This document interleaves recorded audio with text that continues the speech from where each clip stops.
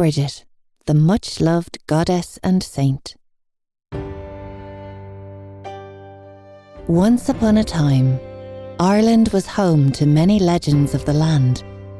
Celebrating the history of this ancient isle, our audiobook series will tell you the stories of some important female legends, so their legacies will continue to live on. Skoda is proud to serve the next generation of little legends on their own journeys through life. In this episode, we unite the old and new through Brigid, the much-loved patroness, saint and goddess. As a healer and provider, her contribution to the Emerald Isle has marked her place in Irish history forevermore.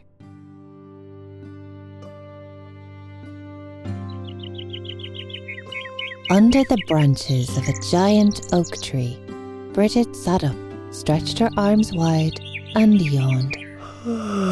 A rosy dawn was beginning to peep over the hill, and birdsong filled the air as the world slowly awakened.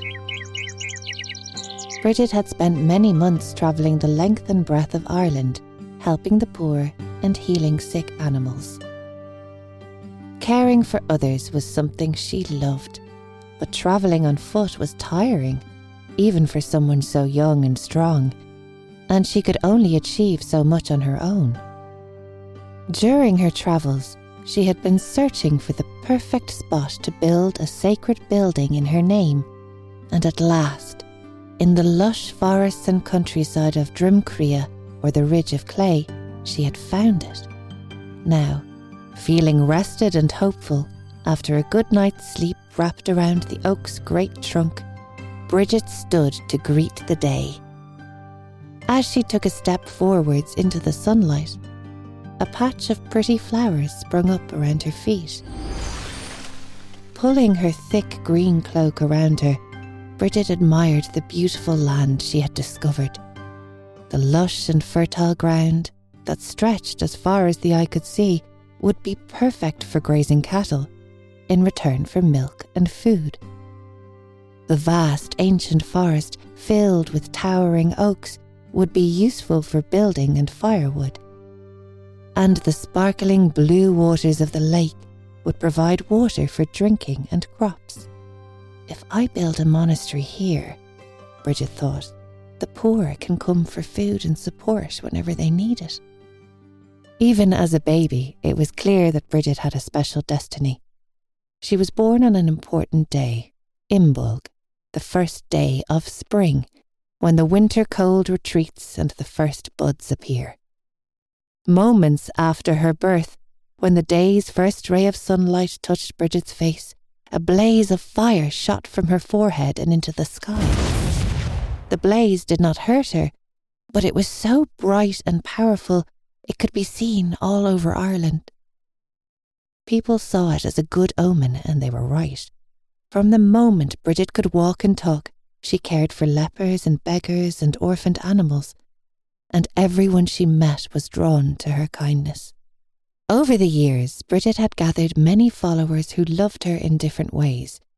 Some admired her skill as a poet and were inspired to write poems of their own, while others learned her healing arts and helped the sick. Some copied her gentle ways with animals, while others looked to her for protection of hearth and home. Whatever their beliefs, Brigid was grateful for the kind support, and she wanted her followers to have a place where they could continue their good work in her absence. She had already set up many sacred wells with magical powers that could heal illness. These were peaceful spots where people hung colourful ribbons as tokens of thanks. But Ireland was in a time of great change and unrest, and Brigid knew that it was time to build a special place where people could live and worship and be kind and happy, and help others to be happy too. For deep down, Brigid had always felt that her true calling was to unite Ireland, old and new. Looking up at the mighty oak, Brigid could already imagine the towering stone building that would be visible for miles around. She could imagine gentle voices lifted in song, and the smell of warm bread that would be shared with hungry mouths far and wide. But despite her dreaming, there was one slight problem. The land Brigid had chosen was owned by the King of Leinster, and the King of Leinster was unlikely to give away his land. Which was why she had slept under the tree. She knew that the king went out hunting in the early morning and that he would pass by the oak on his way. As a hunting horn sounded in the distance, Brigid wrapped her floor-length cloak around her and she waited. Soon, she could see panting dogs pushing through the undergrowth. They yapped and barked as they snuffled in the grass. Men on foot followed close by. Dressed in hunting outfits, they puffed and panted, red in the face from running. And then, the king arrived on horseback, looking strong and healthy, his skin glowing in the fresh morning air. Spotting the cloaked stranger standing under one of his favourite oaks, he dismounted and walked towards her. "Who are you?" the King of Leinster asked, reaching the strange young woman. Brigid smiled and lowered her eyes, for this was a great secret. Some legends say that Brigid was a farmer's daughter and saint, that before her nomadic life, she gave away all their belongings, as well as her beauty, so that she could dedicate her days to helping the poor. Others say that she was a goddess, the daughter of the Morrigan and Dagda, that she grew up in the other world, learning the art of metalwork, healing, herbs and poetry, so she could return to this world and share her arts with others. Whatever the truth, Brigid never told. "I am just a simple country girl," Brigid replied. "And why does a simple country girl trespass on my hunting grounds?" Brigid's face lit up like sunlight. "This land has another purpose, kind king," she said. "I have travelled far and wide looking for this exact spot." The king laughed. "You talk as if the land belongs to you," he said. "That is what I am hoping for," replied Brigid. The king shook his head and laughed again. "This land is mine," he said, before walking away to rejoin the hunt, "and it is not for sale." "That is a good thing," Brigid called after him, "for I do not have any money to pay for the land. I was hoping you would give it to me." Brigid watched as the king's soldiers shook with laughter. He mounted his horse and then headed into the forest with his men and dogs. She could hear the echoes of horse hooves and laughter long after they had disappeared from sight. Now, although Brigid was gentle, she was also fierce and brave, so she did not turn and leave. Instead, night after night, Brigid wrapped herself up in her cloak and slept under the old oak tree. Then, when the sun began to rise, she would stand and wait in the same spot for the king to return. Each day, the king and his hunting party would pass by. They would look curiously at Brigid, but they did not stop. A week went by and still, Brigid waited. It was a damp, misty morning when Brigid saw one of the king's messengers riding towards her. Pulling up his horse, the messenger said, "The King of Leinster summons you to his castle." Then, turning, he galloped away, back to the castle. Brigid set off immediately, ignoring the cold mist on her skin and the wet dew soaking up the hem of her cloak. The journey was long on foot, and by the time Brigid arrived, she was soaked to the skin. Upon reaching the castle, she was led to a huge room with expensive tapestries on the walls, bowls of fruit on every table, and a roaring fire. In front of the fire, the king was waiting. "Why do you still wait by the old oak tree, fair Brigid?" he asked. "You have learned my name then, king?" Brigid replied. "And so you know how deeply I care for this land and the people upon it." "They say you are special, and I have heard stories of your miracles," the king replied, "of special wells in Louth and Clare that heal the sick. But that does not answer my question." "I am waiting for you to give me the land that I need, so that I can build a sacred building where great work can continue in my absence." "But why should I give you my land?" "You have plenty."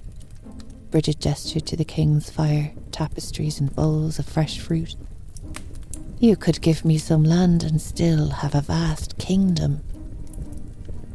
The king admired her bravery, truth and courage, but he was still a king and greedy. "Tell me," he asked, "how much land do you require?" "How much are you willing to give?" Brigid replied.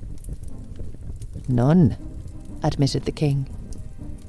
"Then, kind king, just as much as my cloak can cover."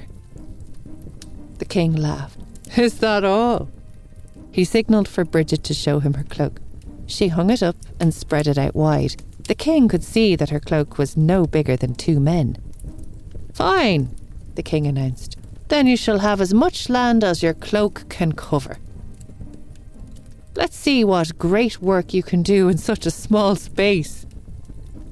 Instantly, Brigid thanked the king and took back her cloak. It was only when she had left the castle that the king realised there was no hook where Brigid's cloak had hung. The only thing there was a beam of sunlight hitting the stone wall. This made the king uneasy. But it was too late. He had already made his promise. Meanwhile, Brigid raced across the fields and meadows towards her beloved oak. There, she sent word for her followers to join her, and over the coming days they arrived in hordes, women with small children, builders and poets, blacksmiths and healers. As they set up camp near their beloved Brigid, she explained her plans and gave them instructions. Hearing about the great gathering, the king grew restless. Desperate to see what was happening on his land, he rode out to find a bustling crowd gathering stones and singing. "Here is the great king that has made our wishes possible," Brigid announced.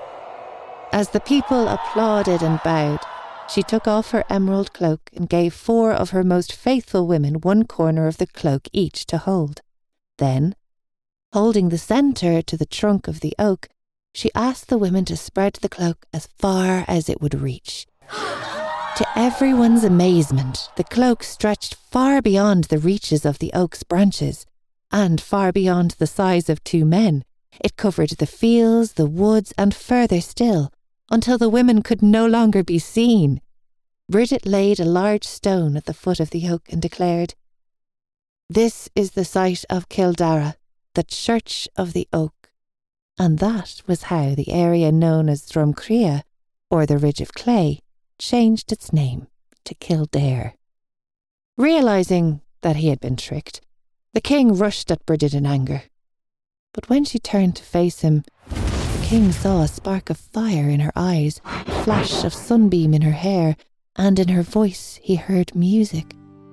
Realising that Brigid was as special as everyone had told him, he kneeled and asked for her blessing. And from that day on, he became her most loyal supporter.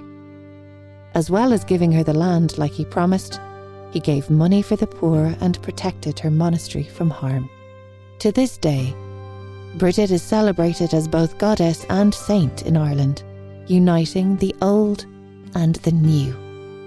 Her feast day is celebrated on February 1st, the first day of spring, or Imbolg.